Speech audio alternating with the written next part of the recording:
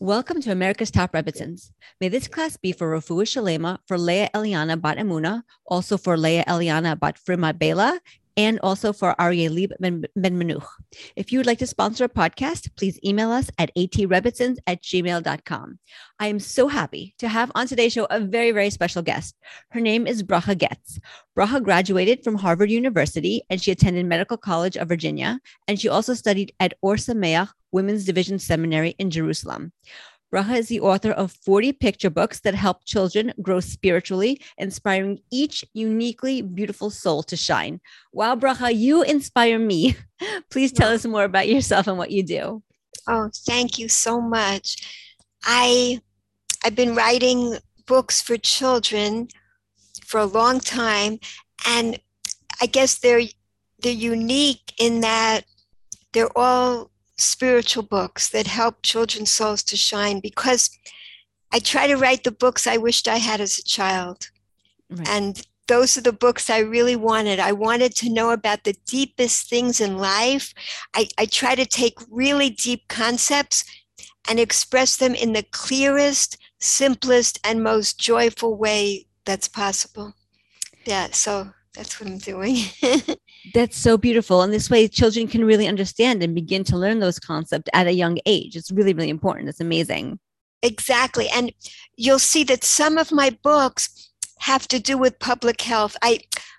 Even when I was an undergraduate at Harvard, I was taking courses in the Graduate School of Public Health and at the medical school, because I've always been fascinated by public health.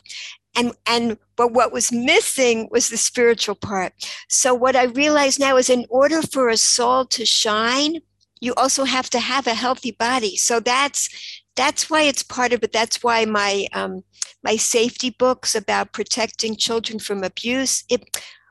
When there's abuse and trauma, it puts coverings on the soul.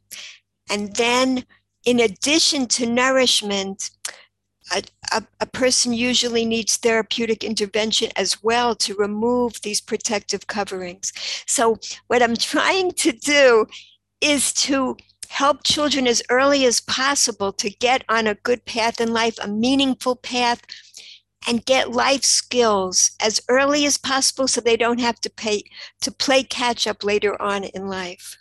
It's so smart. It's so brilliant, right? You're starting from the ground up, teaching them the right thing to do from the ground up. It's amazing. And later on, we'll talk about your latest book, geared toward children, based on the topic that we're actually going to discuss today. So we're going to tie everything into itself. You are my superhero, because you did something that is so hard for millions of people all over the world to do. You overcame a food addiction, and really, kol hakavod, all the honor to you, because this is something so hard to overcome. It really, really is. And I give you a lot of credit for doing it. And I'm so excited to dive deep and learn about your battles with food addiction and gain wisdom from your journey to overcome disordered eating. So I want to give you a chance to talk, and I want to start at the beginning. And can you please tell us, what is exactly food addiction? Yeah, well, an addiction is the compulsive use of something despite the harmful consequences. You just still keep doing this action, or you have an involvement with a substance, even though you know that it's harming you. You're still doing it and you can't stop. That's really what an addiction is. And there's a great quote: addiction is giving up everything for one thing, and recovery is giving up one thing for everything. You can get everything back when you give up that addiction. An addiction is really an imprisonment. Your world gets very, very narrow, just focused on the addictive behavior.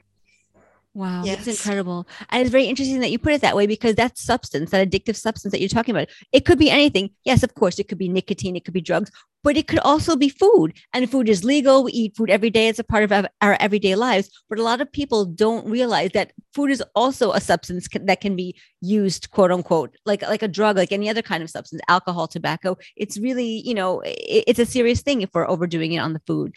And so now I really want to go deep into getting into your personal story. So how did you in particular struggle with food? What were your biggest challenges when it came to eating? What was it like for you? when you were deep in your addiction with food? Yeah. And it's really funny. I mean, not funny, but I looked fine on the outside. Nobody could tell. And that's the thing with addictions, they're done in secret. You know, people can't recognize this about you. I looked very successful. I was at Harvard when things got really bad. And when it got the absolute worst, I was in medical school. Wow. So my behaviors in medical school were so bizarre by that point. And I actually document them in my memoir, that's Searching for God in the Garbage. It's the only book I wrote for adults, and I like to say I didn't write it because it was mainly compiling it. I took the excerpts from my diaries, my journals, my letters home, and I filled in missing pieces. And through writing the book, like I had an epiphany.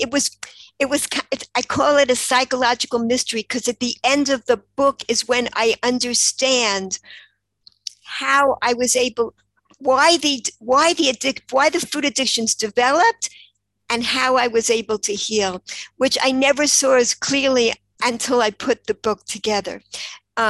So yeah, it was basically fluctuating between intense dieting, like anorexic type of behaviors, and fluctuating with binge eating, so that I was never obese and I was never like so skinny that I was hospitalized, because I was doing one or the other. And apparently I read recently that binge eating is like the most common eating disordered behavior there is. So yeah, and it was a horrible way to live. Wow, It I can't really, imagine. yeah. Wow. And that must have been tough for you psychologically also. Terrible. Oh, it was terrible. I mean, it started eating up more and more of me, taking over my life, taking over my brain, you know, my whole being, so that life was no longer enjoyable. It's like it eats away at you. That's what an addiction does. Yes. And what did it look like? How did it start for you? Let's start there. How did it start for you, the disordered eating? Well, like you'll see in the book, it's so gradual. You know, like a little comment here, someone saying I looked overweight, maybe you should go on a diet. And then I talk about how I was reading these magazines, the women's magazines, and it was all about diet, diet, diet. And the next page are the recipes for the strawberry shortcake. And like, what am I supposed to be doing? Getting thin, eating this cake. It's such confusion, you know? For sure. Yes.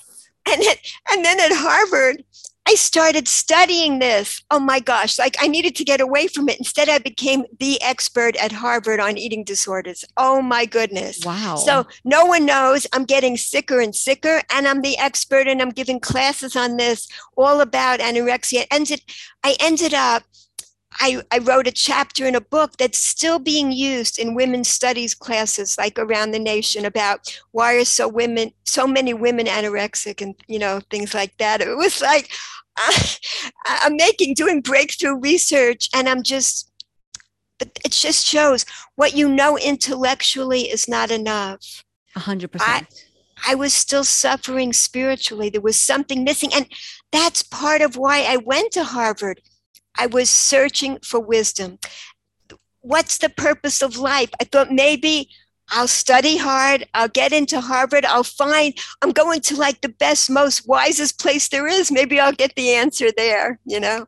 Right. And it was disappointing that I got to the top and found there was nothing up there. Kind of like the emperor's new clothes, you know? It wasn't what I was looking for. Right. It lacked the spiritual component, right? Is that what you mean? Oh my gosh, yes. I even went to some, like, I forgot this. I went to classes at another graduate school, at the Harvard School of Divinity. I didn't actually take the course. I ordered it to see if I would like it.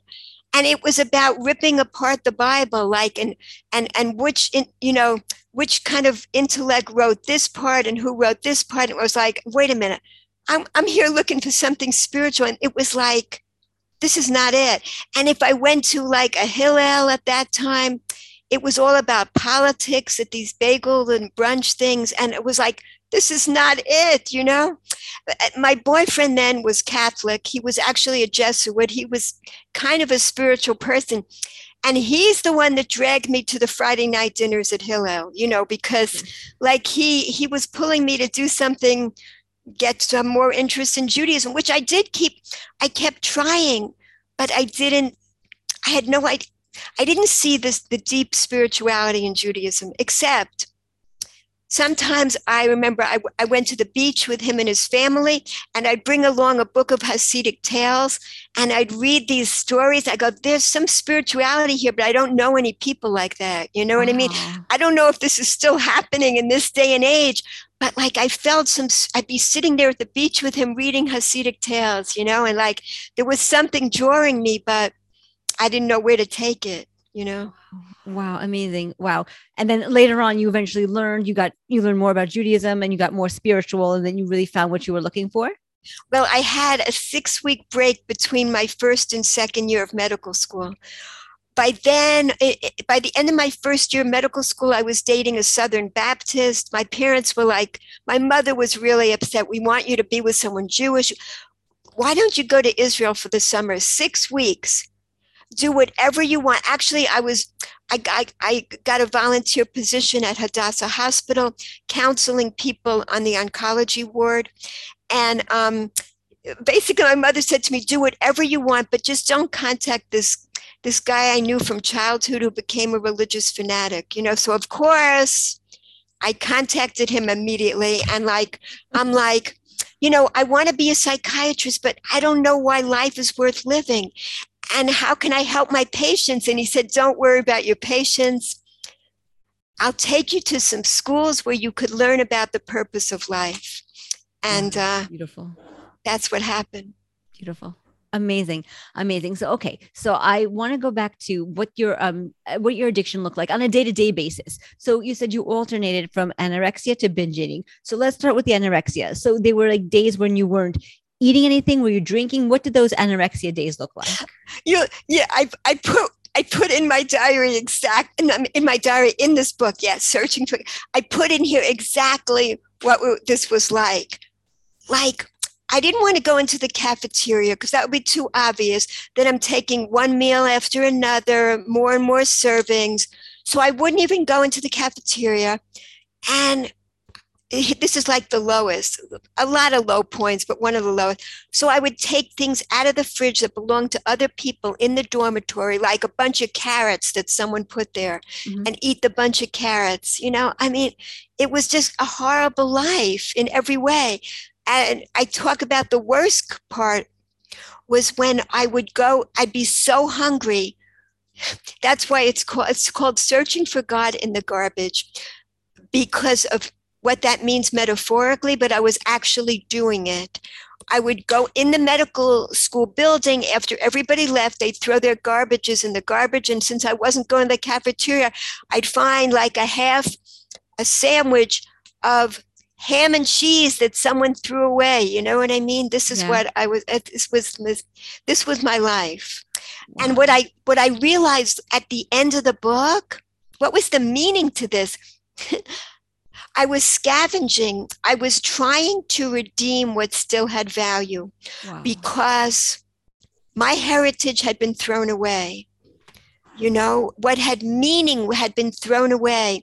I wrote a poem about it, kind of like the wheat germ. You know, it was when everyone discovered the white bread, sliced Wonder Bread, and the wheat germ was just tossed. And that's what had the nutrients. That's what had the nourishment of Judaism was just tossed, you know, like when the generation, my grandparents' generation came over from, you know, Russia, and, you know, the tefillin ended up in the ocean, in the Atlantic Ocean. It was tossed overboard. They never had an education. My mother didn't learn how to read Hebrew. She didn't know Hebrew. She never had an education. Even if they had a yearning, they didn't even know about this. My father, who was such a wonderful person, but I'd say to him, do you believe in God? He goes, you know, I don't know. I mean, I said, why are you living? I'd ask him these questions and he'd say, I'm living because like life is like a TV show. I just want to see what's going to happen next, you know? And that was it. but like he was such a good, sweet man, but there was something missing, and I didn't even know what it was because I wasn't sure I was a soul. So I didn't know that I was missing spiritual nourishment. I just knew that I was always desperately hungry for something. And that desperate hunger is what I see as the basis for addictions of all types. What Rev Noach eventually taught, what I learned from Rev Noach Weinberg when I got to Israel that summer, is what really changed my life, because he had an answer that, what is the purpose to life? That should I explain this right now? The purpose to life, he explained, is to experience the greatest pleasure possible. And this was like, what? This is Judaism? What do you mean? Like, here's this man with all in black and a long white beard, and he says the purpose of life is to experience the greatest pleasure possible. And this is based on the Ramchal. And he talked about the pleasure ladder with 5 rungs. And, you know, when I saw Aish Torah, they had in those days a big picture of a bagel with like a tons of lox and bagels sticking out of the bagel, lox and cream cheese. And it would say something like, is this the culmination of 3,000 some years of Judaism? And I go, oh my gosh, that's what I found. I went to all these bagels and lox brunches, and this is all I got, you know? The bagels and lox, right? Exactly. And he'd say, are you living to eat or are you living to eat or eating to live? And I was like, wait a minute, is he looking inside my brain? What is going on? I couldn't believe what this rabbi was saying. He had such a genius, and he made the Torah so relevant to everybody searching in those years. So what I found was the pleasure ladder was such an answer for me. And what I only discovered recently is the Ramchal explains that the five levels on the pleasure ladder, they correspond to the 5 levels of the human soul, which is why we need that nourishment in order to thrive in life. And the pleasure ladder is what brings us joy.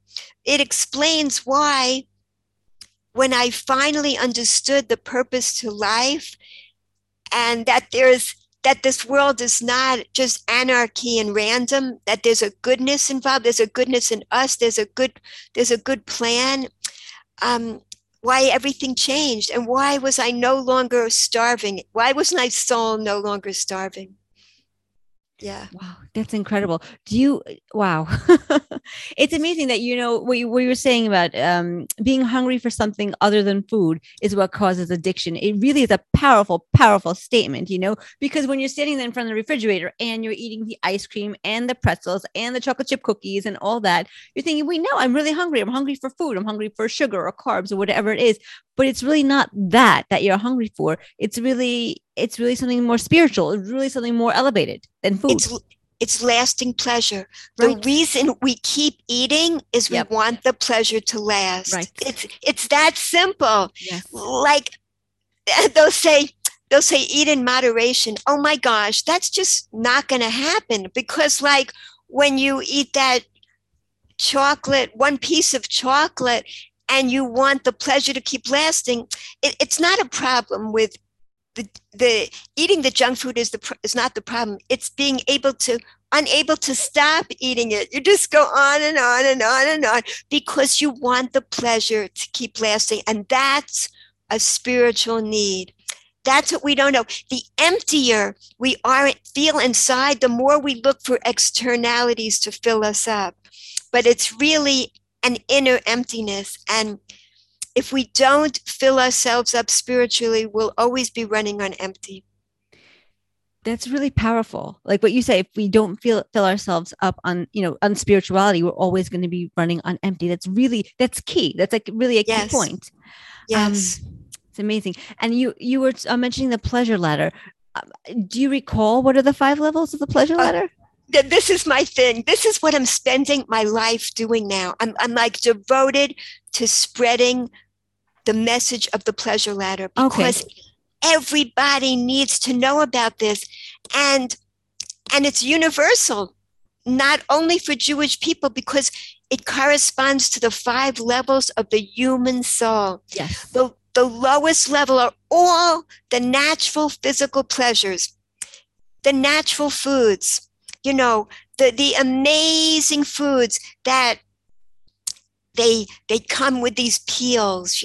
Here's a bright orange fruit, and the peel keeps it juicy for months. Inside are the seeds of infinity. It keeps replicating forever. This is like an amazingly spiritual experience to eat this with mindfulness. It tastes good. It smells good. It looks the most beautiful when it's ripe.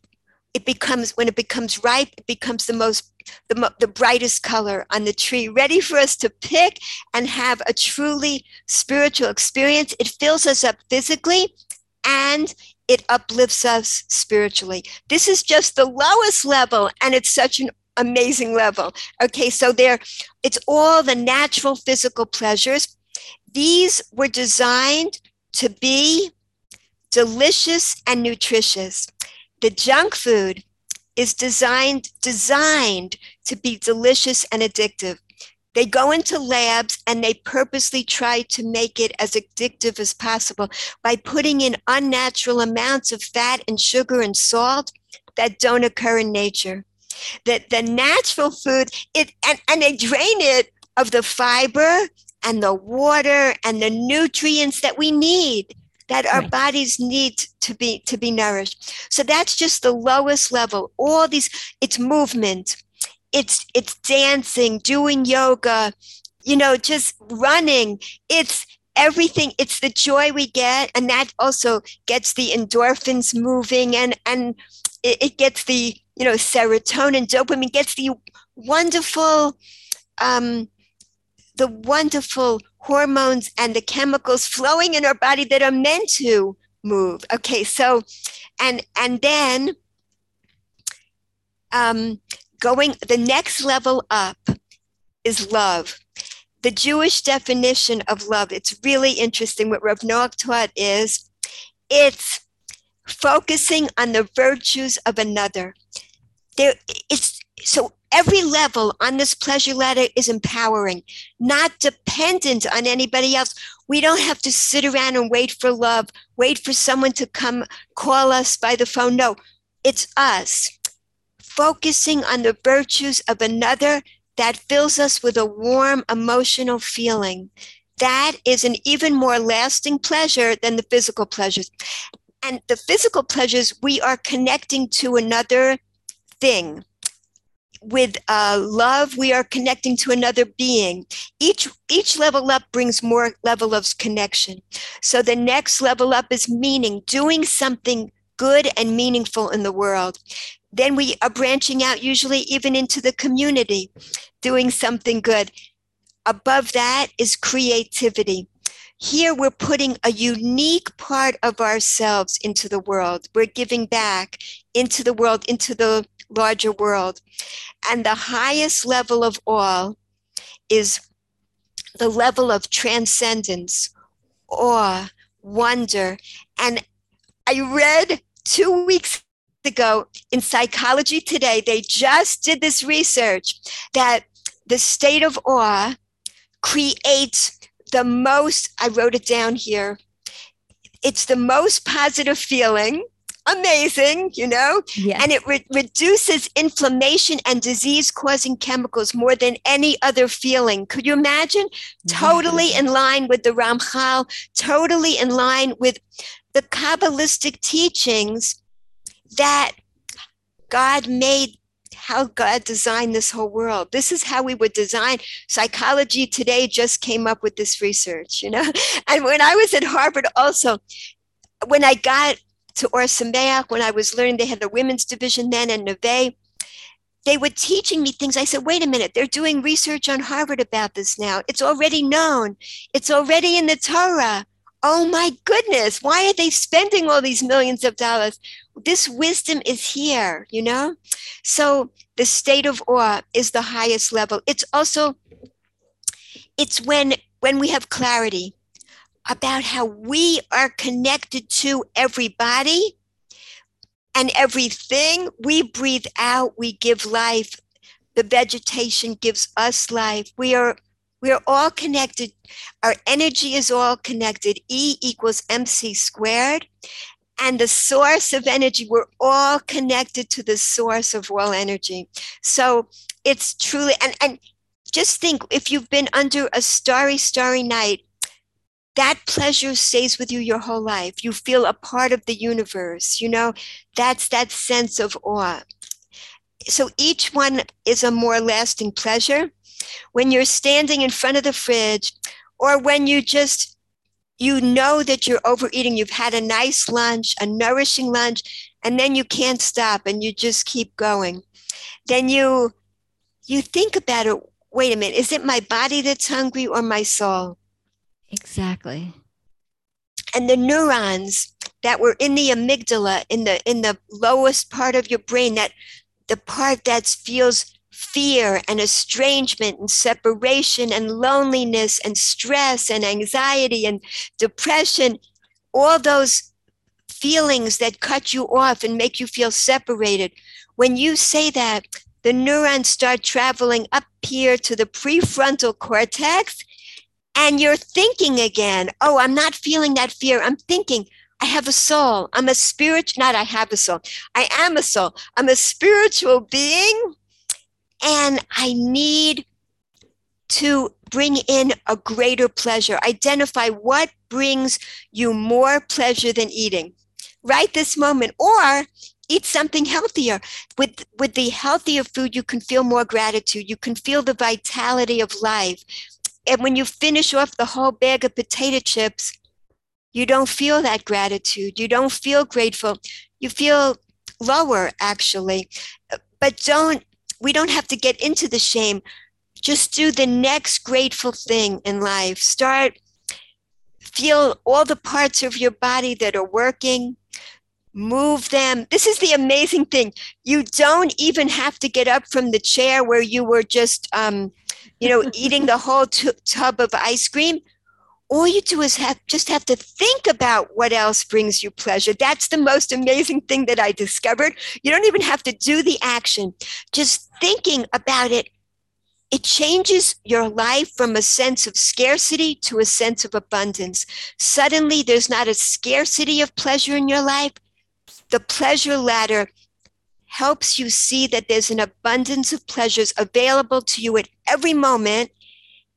And they're totally empowering pleasures that you can bring into your life, even if you're stuck in a prison. And even if you're stuck in the prison of addiction, you can bring these pleasures into your life at any moment. It's really so beautiful. And I was going to ask you because, there are people like really stuck in addiction. Even maybe somebody's listening to this podcast or watching this podcast and they're eating the tub of ice cream as we're speaking, and they don't want to be. I know they don't want to be. They don't want to be. They could really access these levels of the pleasure ladder. They don't even have to get out of their chair. That's what I was going to ask you. Like, how can you get yourself up on this ladder? And I just want to review the steps in the ladder just one more time, just to clarify.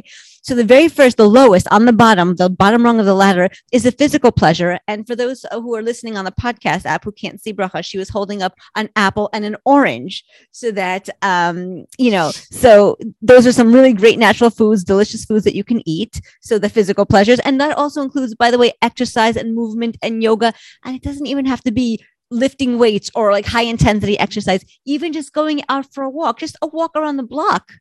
Being right. In nature. Mm-hmm. This world was designed as a garden. We were designed, I forgot to say this, when Rav Noach spoke about the purpose of life is to experience the greatest pleasure possible. What do we want for our children? We want our children to experience the greatest pleasure possible in life. Now we know how that was set up for us in this garden of abundance. We've just gone off track. That's really what we're here for. And here's the thing, how to get to each rung on the pleasure ladder. There's just one price you have to pay. What do you think is that price that you have to pay to climb each rung on the pleasure ladder? It's a really good Gratitude. question. Gratitude. Gratitude. That's Yes. it. It gets you to each level. It's all about gratitude. Wow. And I recently read that the Rambam says gratitude is the key to everything. And look, it's the essence of being a Jew. A Yehudi, what's at the essence? What's at the core of Yehudi, Hoda'ah? That is the essence of being a Jew from morning till night. Gratitude fills our day. And we have so many exercises built into the guidelines of the Torah.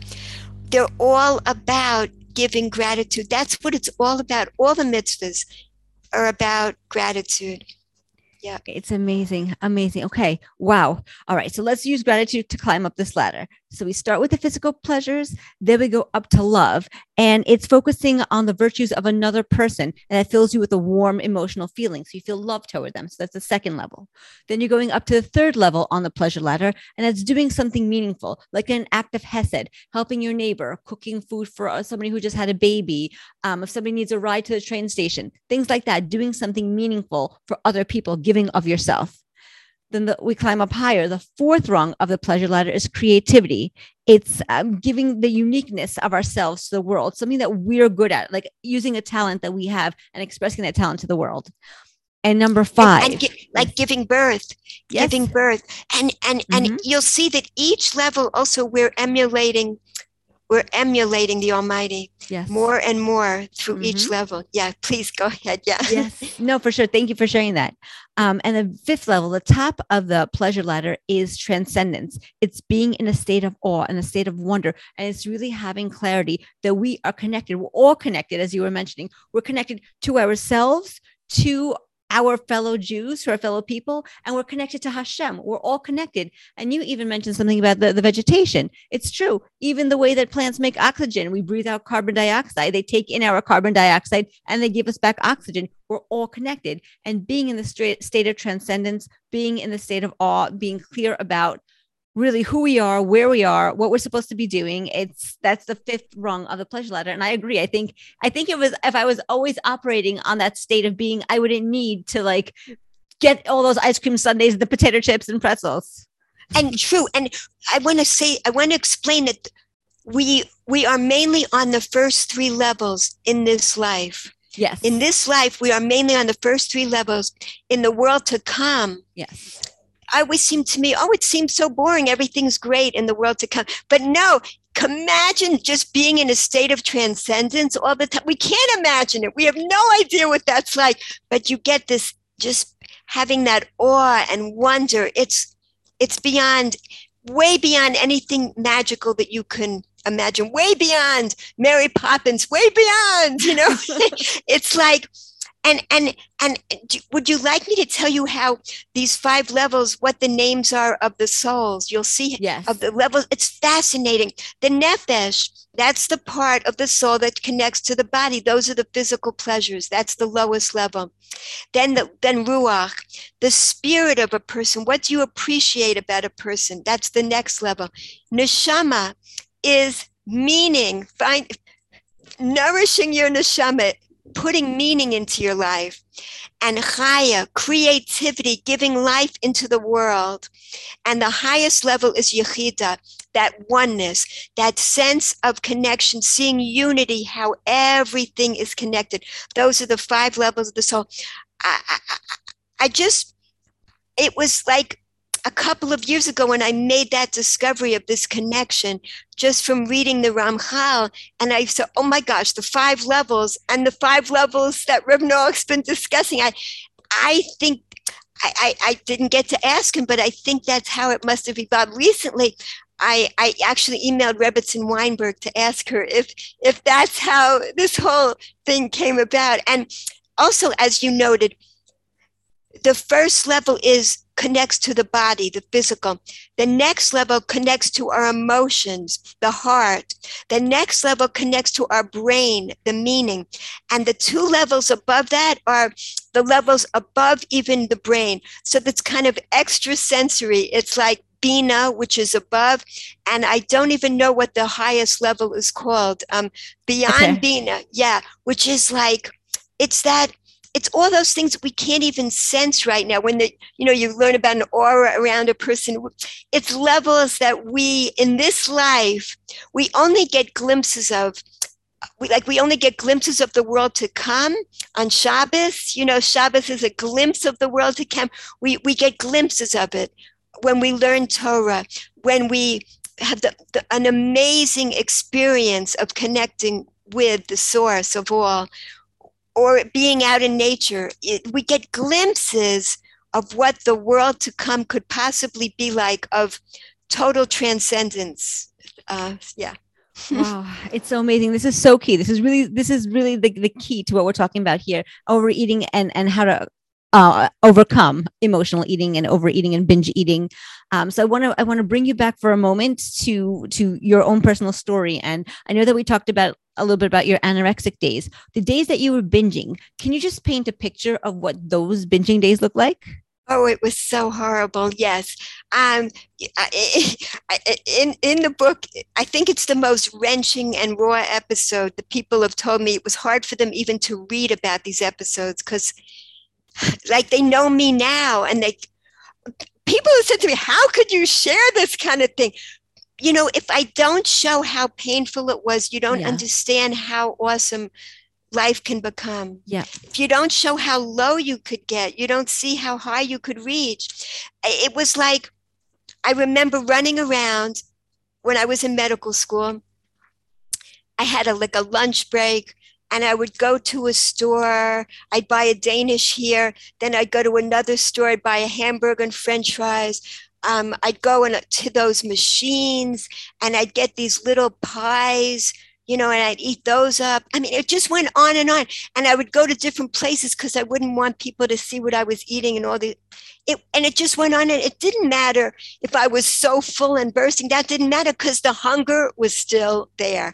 Right. It was just horrible. That was what life was like. It just went on and on and on, and no end to it. Yes. Right. Because it wasn't a physical hunger. It really deep down inside, it wasn't a physical hunger. It's, it's a long-lasting pleasure-seeking hunger. And once you digest the food, once you swallow that last bite of whatever it is that you're eating, the pleasure is kind of gone after that. And you don't want it to be gone. You want it to be longer lasting. So you need another bite of whatever it is to continue that pleasure.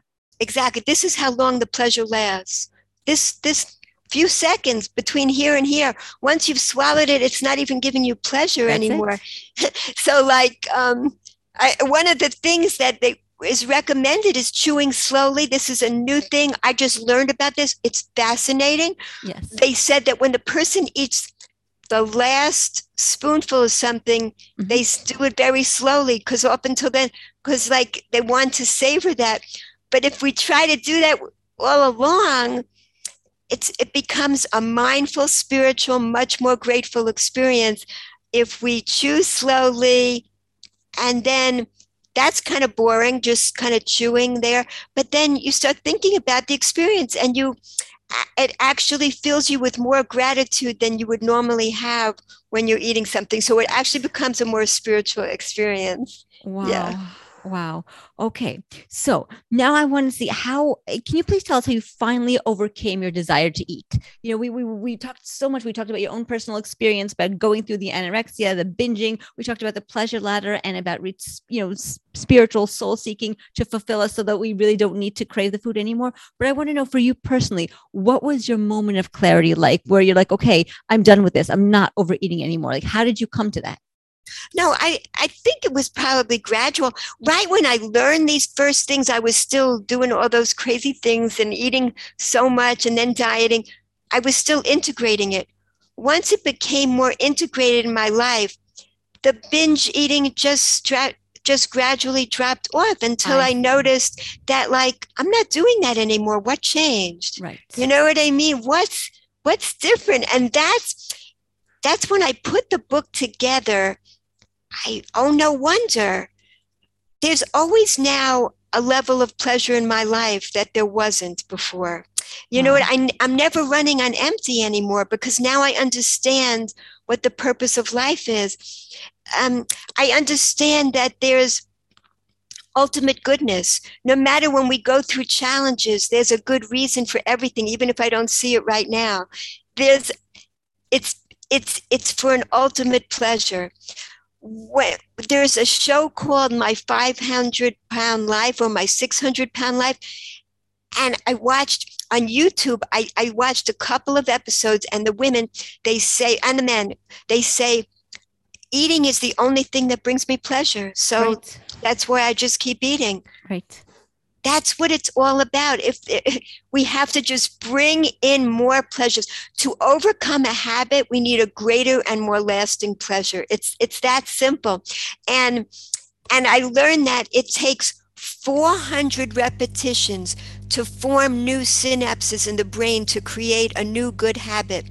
If we do it joyfully, it takes 10 to 20 repetitions and we've got it down. Wow. And that's how they teach children. That's how we teach children. And that's why I'm writing for children too, to get the habits in joyfully as early as we can. And at any point, it's not about restricting. This is why these kind of diets don't work. You know, how long can you keep restricting yourself? Then you want to overdo it, with the binge eating. So people have yo-yo dieting, their weight goes up and down. It's not a pleasure to live like that. The secret to living a joyful life is living with gratitude. That's really what it's all about. Wow, Yeah. such an interesting perspective. It's such an important perspective. Wow. And so we're getting close, we're running out of time, but I do want to ask you a question. I promised that we would talk about the book that you're writing, your latest book, actually, that you just published for children. I mean, I know you're the author of 40 inspirational children's books already, and your most recent book, this one, Bracha's holding up, Let's Stay Healthy. It's a book specifically for children, and this book teaches kids how to make healthy food choices, eat less junk food, enjoy exercise, and get enough sleep in order to stay healthy. And I really, as I mentioned before, I really love that you're passing down these lessons that you learned to the next generation so that they can get right on track and not fall into that habit of overeating in the first place. So can you please tell us a little bit more about the book, Let's Stay Healthy, which is for kids, and also in general about your passion for writing children's books that convey an important message about life? Yes, exactly. Also, Hashem's Candy Store is about the wonders that I spoke about with our fruits and vegetables, how amazing they are. A lot of it is based on Rabbi Avigdor Miller's teachings that I put into this book. And this, what I didn't cover before, was what's wrong with the junk food. Some people don't like me calling it junk food, but honestly, I think it's really important. They said it's not good shouldn't feel shame when you eat it, but I'm shaming the food, not the person. The food was made to be addictive, so let's not feel ashamed if we eat in an addictive way when we're eating the food that was designed to be addictive. Our bodies are responding naturally to the way these chemicals are made. It's not to shame a person, but it is to shame the food because we've been taught that these are goodies, these are treats for us, but they're poisonous. Right. That's really what it is. I explain, we would not water a plant with soda. We would not do that. We've done these experiments. You see what happens to a plant so quickly if you water it with soda instead of water. It dies really quickly. So we instead, we're making ourselves more unhealthy in increments, and you may not see the effects for quite a while. More sensitive people usually see it sooner than later, just like more sensitive souls. I say if your neshama is more exposed, usually addicts are people whose souls are very exposed, and that's why they develop addictions, because they're searching for something that's missing in their life. Other people, it may be more covered up and may not notice it as much. So when we eat things that don't have the nutrients have been drained out of them, what happens? It drains the nutrients out of our body in order to absorb those things. I explain in the book to children why. And that's based on my scientific background too. I love the why. So why actually drains the good stuff from our bones. It's amazing. And it leaves us feeling hungrier and wanting more of the bad food because we're searching for more. Right. And they know now that it's inflammation that causes disease. So what happens when these foods that don't have nutrients come into our body? Our bodies become inflamed. They say, what are you giving me?